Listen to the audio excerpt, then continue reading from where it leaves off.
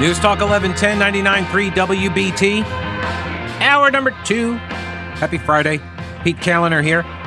704-570-1110, 1-800-WBT-1110. Also, the email is pete@thepetekalinershow.com. And the last name is Kaliner with a K. Last hour, we were going over the hurricane information about Hurricane Ian and also the rebuilding or lack of rebuilding effort that this governor, Roy Cooper, or as his friends call him, Ray, has overseen. It's been awful. Absolutely awful.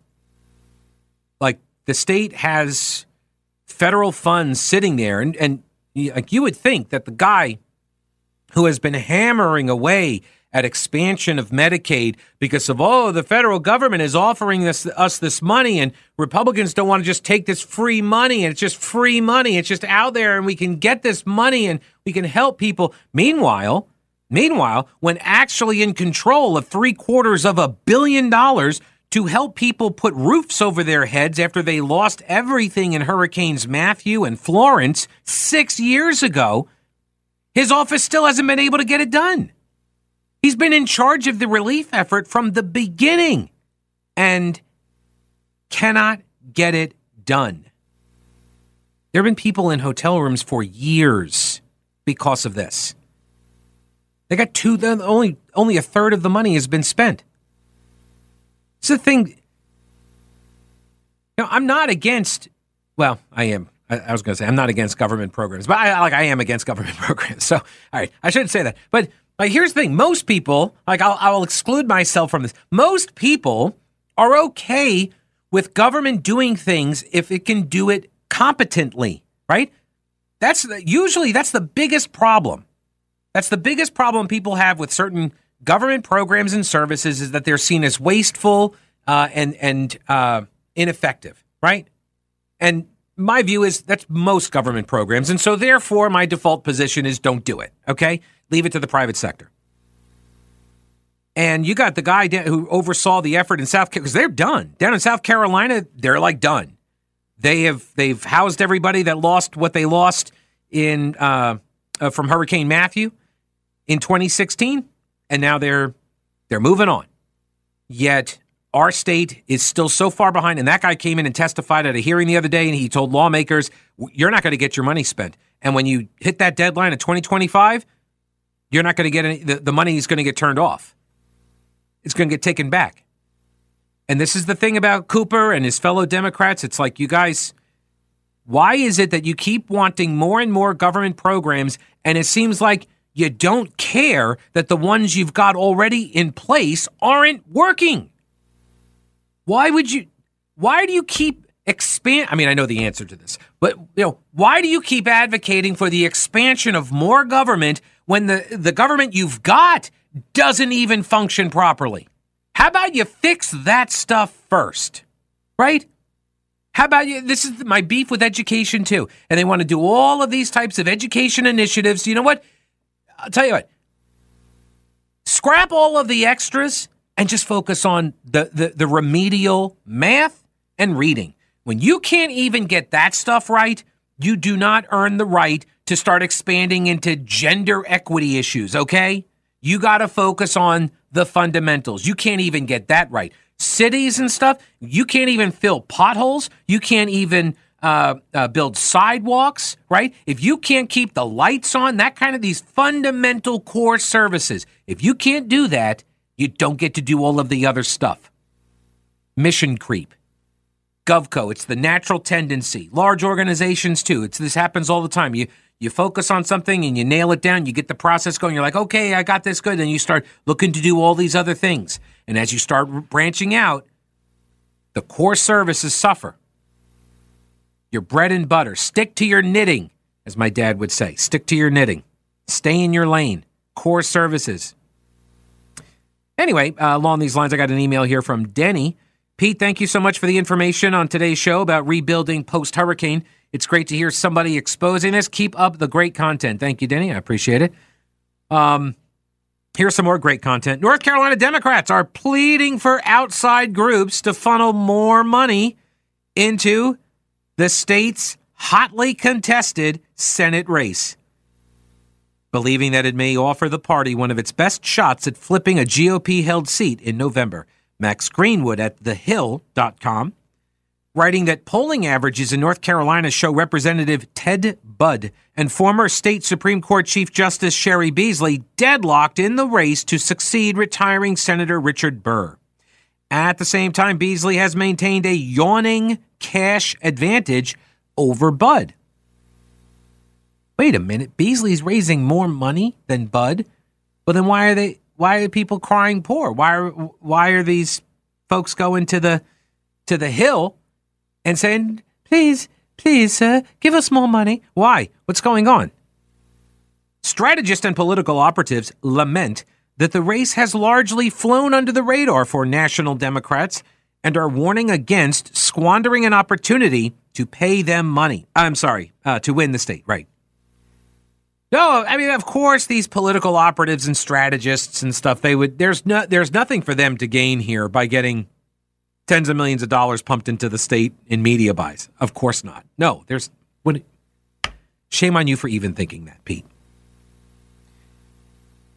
But ultimately, they say this is an opportunity in a state that has repeatedly proven to be competitive, but ultimately elusive for the Democrats in recent years.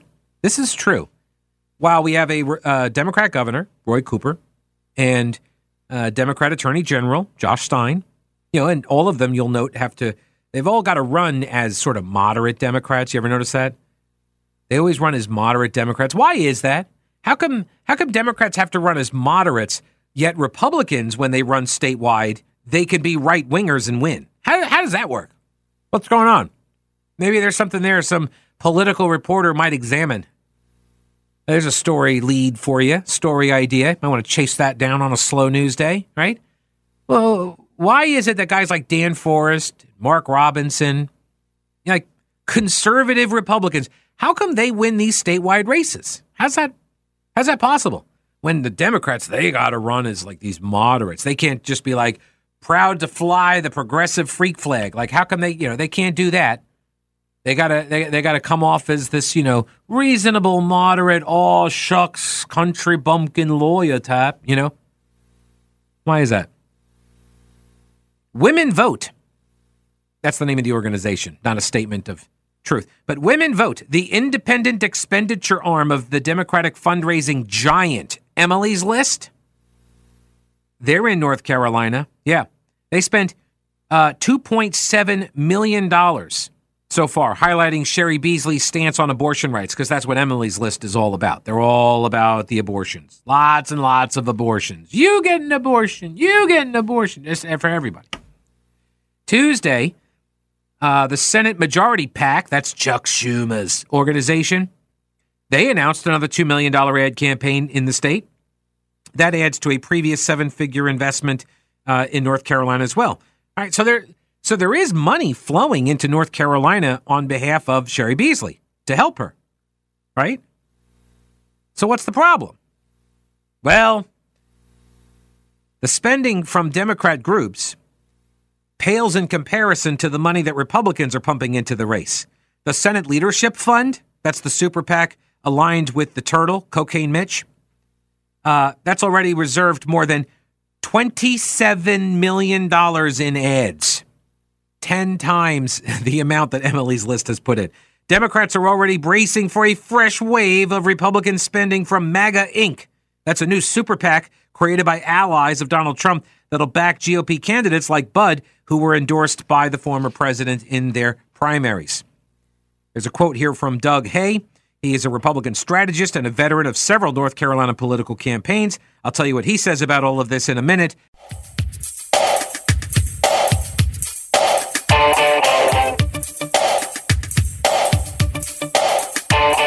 News Talk 1110 and 99.3 WBT.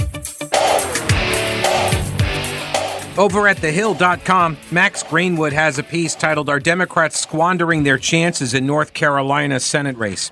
And he talks about the funding that is being poured into the state, mainly benefiting Ted Budd. And there are Democrats in North Carolina that are pleading with the national groups, please fund Sherry Beasley. This is a seat we can win. It's basically tied in the polls. Please spend more money here. And maybe there is some bit of gun shyness. That doesn't sound right, though. Gun shyness? How about wariness? Right? Maybe some Democrats are a tad wary of making a big play in the state. What happened 2 years ago with the Cal Cunningham. Right. The picture of him standing at the grill proclaiming his love of barbecue. Right. I mean, that's what tanked his campaign. Well, I mean, okay, yes, maybe also the Jodyism, right? He's a Jody, right? The sleeping with, a fellow veteran's wife during the campaign. That's the thing that always got me. Like, this was COVID. You're in the basement dialing for dollars for Chuck Schumer, and you decide that's when you start your extramarital affair? Is during the pandemic, during the high-profile U.S. Senate race. That's when you start that? Anyway, I still think it was the barbecue picture. But anyway, Doug Hay is a Republican strategist and veteran of several North Carolina political campaigns. He is quoted in the piece saying North Carolina has always been competitive. If you look back at margins over the past races, North Carolina does not have blowouts. Indeed, North Carolina routinely hosts some of the closest statewide races in America. In 2020, Trump carried the state by like 1 point. Tom Tillis beat Cal Cunningham by almost 2 points. And that was after the barbecue picture. And yes, the high-profile sex scandal. That same year, and by the way, I wasn't, 2020, I wasn't on the air here. But Cal Cunningham's response to that, the way he handled that, awful. Awful. I mean, just a terrible decision on the front end, just totally self-destructive behavior, right? But not more importantly, but as importantly, let me say, was the complete idiocy in how they handled it. And remember, he was trying to, we're moving on, and I know my opponent wants to focus on this. And like, he would never, he would never just own up to it, answer the questions. He was always trying to turn it into an attack on Tom Tillis when Tom Tillis didn't make you shtup another woman. Like, he didn't do that to you. You did that to you. Democrats also say that Sherry Beasley is a different kind of candidate for the party. Spoiler alert, she's not. She has won statewide elections twice before. Well, I mean, they were judicial races. Come on. That's different, But she has won statewide, and she only lost her 2020 state Supreme Court re-election bid by about 400 votes. On the campaign trail and in a swath of advertising, Beasley has played up her credentials as an independent-minded former judge. Spoiler alert, she will not be independent-minded, right? She will be a vote for Chuck Schumer. Every time. Every time. This is not difficult to understand, right? When you dance with the person that brought you. And this is how they cleared the field for Beasley, right? They lined up the support at the national level. Schumer's super PAC is putting money into the race. Do you think that doesn't come with strings attached? And I'm not saying this is any different than Ted Budd on the other side, right? They're getting a bunch of money from Mitch McConnell's super PAC. He's going to be, like, what was it? Tim Ryan, right? Where is he? Up in Ohio, I want to say? No, that's Fetterman running against Oz. No, that's Pennsylvania. Ohio. Tim Ryan against J.D. Vance, right? Tim Ryan introduces Chuck Schumer at some event the other day and introduces him as my boss. Excuse me? Your boss? He's your boss? Interesting. I thought the people of Ohio were your boss, right? Isn't that the way that's supposed to be? If Beasley wins in November, she would become North Carolina's first black senator. Budd's strategy, however, is clear. Tie Beasley to Biden and hammer her on issues like inflation and crime. the very talking points that lie at the center of the GOP's midterm strategy. Well, yeah, sometimes the right strategy is the right thing also. And this is the right thing. Like, crime is out of control. Inflation's out of control. The economy is circling the drain, right? I'm seeing now reports that people at the Fed are worried that this is going to be like another 2008 financial collapse. Things are going to get very bad. Unfortunately, like, they're not going to have a lot of arrows left in the quiver, right? Quantitative easing has been in place since 2008, so not really sure how you get out of it. The race between Budd and Beasley could also be heading toward more open confrontation soon. The two candidates are set to meet next week for what could be their only debate. Their only debate. By the way, we do have Ted Budd scheduled for an appearance on the show next week, so stay tuned for that.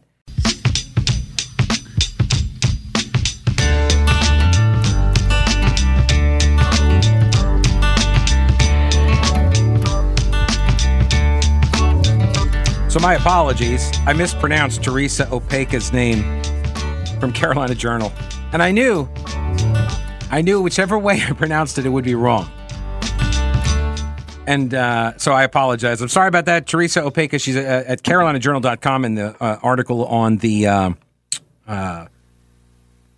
hurricane response and our woeful, terrible response and recovery effort here in North Carolina. So thanks for the correction. I appreciate that.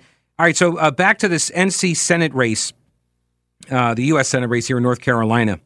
There are ads running. You heard one here on WBT. I've seen the TV spot for it as well. They're going after Sherry Beasley and her record on crime because this is, quote, the playbook, right, for Republicans. Focus on the economy and crime. Right, as you should. Again, core issues. This is what people care about. They care about inflation. They care about the fact that everything costs more money, that their dollars don't go as far as they did last year, right? That they did not get pay raises of 11% to offset inflationary pressure. So that means everybody has gotten a pay cut, which means people are cutting back on spending. They're spending on credit card. Credit card debt is going up, right? People are struggling. The poor struggling the most. So you got that side of it, and you also have then the crime aspect. And because she was a judge, and because some of these rulings in the past, which we've covered, she has a bit of a problem with some of these cases and some of these defendants. She's got a bit of a problem. People are sensitive to this idea. You got people that are fleeing cities that have just become cesspools, right? Literally. San Francisco, I'm looking in your direction. There's a story at the Free Beacon, the Washington Free Beacon. Tillman and Kevin Golphin. That's their last name is Golphin, like dolphin, but with a G. Or I guess like golfing, but with a PH. Golphin. These two terrible people, they're brothers, and they killed two North Carolina police officers during a traffic stop that came after they robbed a loan agency at gunpoint. This was back in 1998.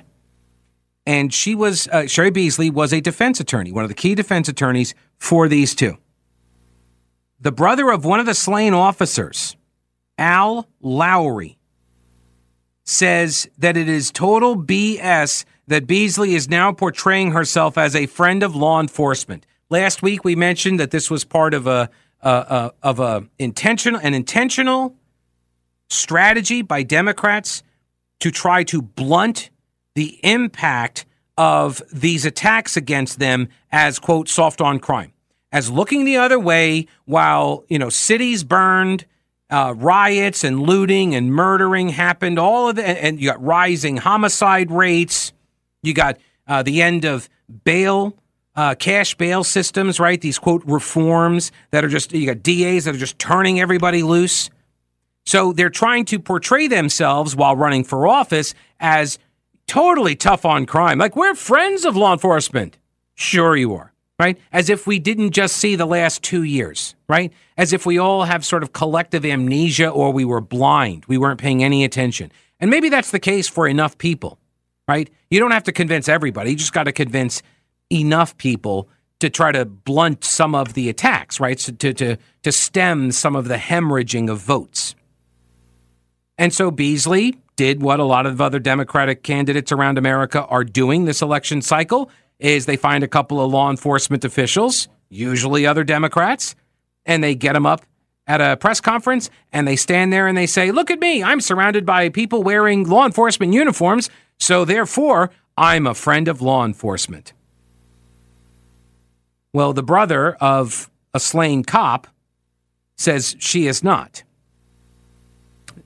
Lowry told the Carolina Journal, Beasley's ad says law enforcement stands behind her, and I don't believe that for 1 second. The irony here is that the North Carolina Police Benevolent Association, which had endorsed Beasley like 3 different times in her elections for judge, they've announced instead they're endorsing Bud. The association cited Beasley's decision to campaign with Defund the Police activists in June of 2021. Remember that? Beasley authorized a joint fundraising committee with Missouri Democratic Congresswoman Cori Bush. Cori Bush is a self-described Democrat socialist who says, quote, defunding the police has to happen. Ted Budd also picked up the backing of the North Carolina Troopers Association, which also had endorsed Beasley in the past. Beasley's campaign did not return a request for comment, but the Democrats' decision to fundraise with Cori Bush has faced criticism along with her public safety record during her judicial career. Tony has a question here about this. Hello, Tony. Welcome to the program. Yeah, how you doing? Hey, I'm all right. What's up? Yeah, so do you consider all defense attorneys against the police? No. Or just those who happen to defend it in court, defendant that's against the police? A cop killer. Right, cop killers. Right, so like that. Okay, but she's not a cop killer. She defended. Right, yeah, she defended the defense. Yeah, she was the defense attorney on the team. Right. So no, I was just trying to help out. You were struggling to define who the defendants were in the case, so I just threw out that as a helpful way to get you past the description. Well, being helpful, but let me. Yeah, I'm a giver. You know, what can I say? I'm a giver. Yeah, that's good. So why is it that those that defend citizens that are up against the government, mm-hmm. Why are they now not cop friendly or think that cops are good people? Where's that from? Well, it came from Al Lowry, the guy whose brother was killed by the defendants. So he's making that argument that she's not a friend of law enforcement. He's making the argument. You can disagree with that argument. But I mean, the thing about it is, you seem like you are in agreement with this gentleman. He got a biased opinion because, of course, he lost a loved one. Right. In that situation, so his opinion is going to be biased. Right. But the thing about it is, why are you on national air? I'm not on national air. Man, she's not a friend of the government or the police department because she defended a gentleman that had the right to be defended. Right. So did you hear the other reasons? I'm sorry? Did you hear the other reasons? Your most prominent reason was... That's not what I asked you, Tony. Because she defended... Tony? A gentleman that has the right to be defended. I didn't say she didn't. Did you hear the other reasons? The other reasons that she is not a friend of police? As cited in the article, yeah. And what article was that? The article that I just read, that you just heard, that you called in about. I mean, when I was in college, you couldn't state things and not have some truth behind or be able to name what article you was talking about. So I literally was reading to you from the article. It's from the Washington Free Beacon. I gave all this information already. I said it's from the Washington Free Beacon. They have a quote here, but they also then quote the Carolina Journal article. I was going through all of this, and there was not just this one case, but there were also judicial decisions as a judge that she has made that have raised this question as well. I also talked about the national strategy. Hang on, Tony, hang on. Tony, shut up for a second. Shut up. Because Tony, you said that I was, all right, I'm going to put you on hold. You're on hold so you can hear this because you apparently did not hear all of the other things that I said. All of the other things that I said, you seized on one thing. the quote from the Al Lowry guy, and you're correct that he is biased because these guys killed his brother, right? They were convicted of killing his brother. So his argument is she's not a friend of law enforcement. That's his argument. Now, you say that I agree with her, with Al Lowry, that I'm agreeing with him. I didn't say I agree with him. I'm giving you his quote. And I'm pointing out that she has these other problems that have been cited in the ads because of her judicial opinions on various matters. I've covered those in previous shows, right? I'm explaining, again, I went through all of this already. You heard what you wanted to hear, and you thought you got something. You thought you had me because, don't they have a right to defense? Absolutely, they have a right to the defense. This guy, he's biased. Al Lowry, he doesn't agree with the way she's framing herself. And the law enforcement organizations, they have also endorsed Ted Budd now, which is more evidence that law enforcement isn't, her friend or she's not friends with them. So there are a couple different things going on. There are several items, several examples given. Free Beacon, Carolina Journal, the campaign's response, Ted Budd's campaign, the endorsements, the ads. I've given you a lot of pieces of information here. Now, you can think about those things. I'm going to take a break. We come back. If you still are on the line, I'll bring you back and then we can continue. But here's the thing on a conversation is when you make the accusation, when you come at me with something, and then I ask you some questions or I offer to explain something, you got to let me talk back to you as well, especially because I can put you on hold. You can't put me on hold.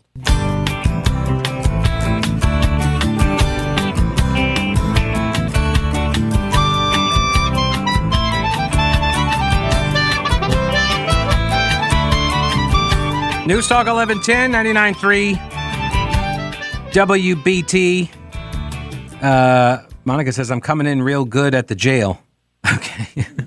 I don't know what that means. Like signal strength, you mean? Downtown jail? I almost did it, purple M&M. Oh, the news story, the purple M&M.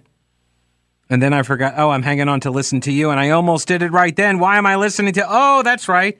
It's Pete. Thank you. I appreciate that, Monica. All right, let's see. Is Tony still there? Are you still there, Tony? Are you hanging on? Yeah, I'm still here. All right, good. All right, so your central question was whether or not simply defending cop killers at trial makes one not a friend of law enforcement, right? Was that your essential question? Well, that's what I was saying. That was my question to you. Yeah. Was defense attorneys that defended people against the police departments or government agencies, are they hostile to police? Not necessarily, but they could be, right? I mean, you could have let's say I'm a defense. How old are you? How old am I? Yeah, how old are you? Why does that matter? Because I'm just listening to you. You're probably pretty young. You well, thank you. Developed yet. Yeah, that's probably the case. You sound like you know a lot. I do. Yeah, no, you sound like it totally. Yeah, and but the thing about it is, please don't do that because that's don't do what about elections to come out with false statements and what was false innuendo like that. That defense attorneys are against the police department. Why? So Tony, do you deny that there are certain lawyers that make a living defending cop killers and people who go up against law enforcement? Do you think that do they have a right to do that? Sure they do.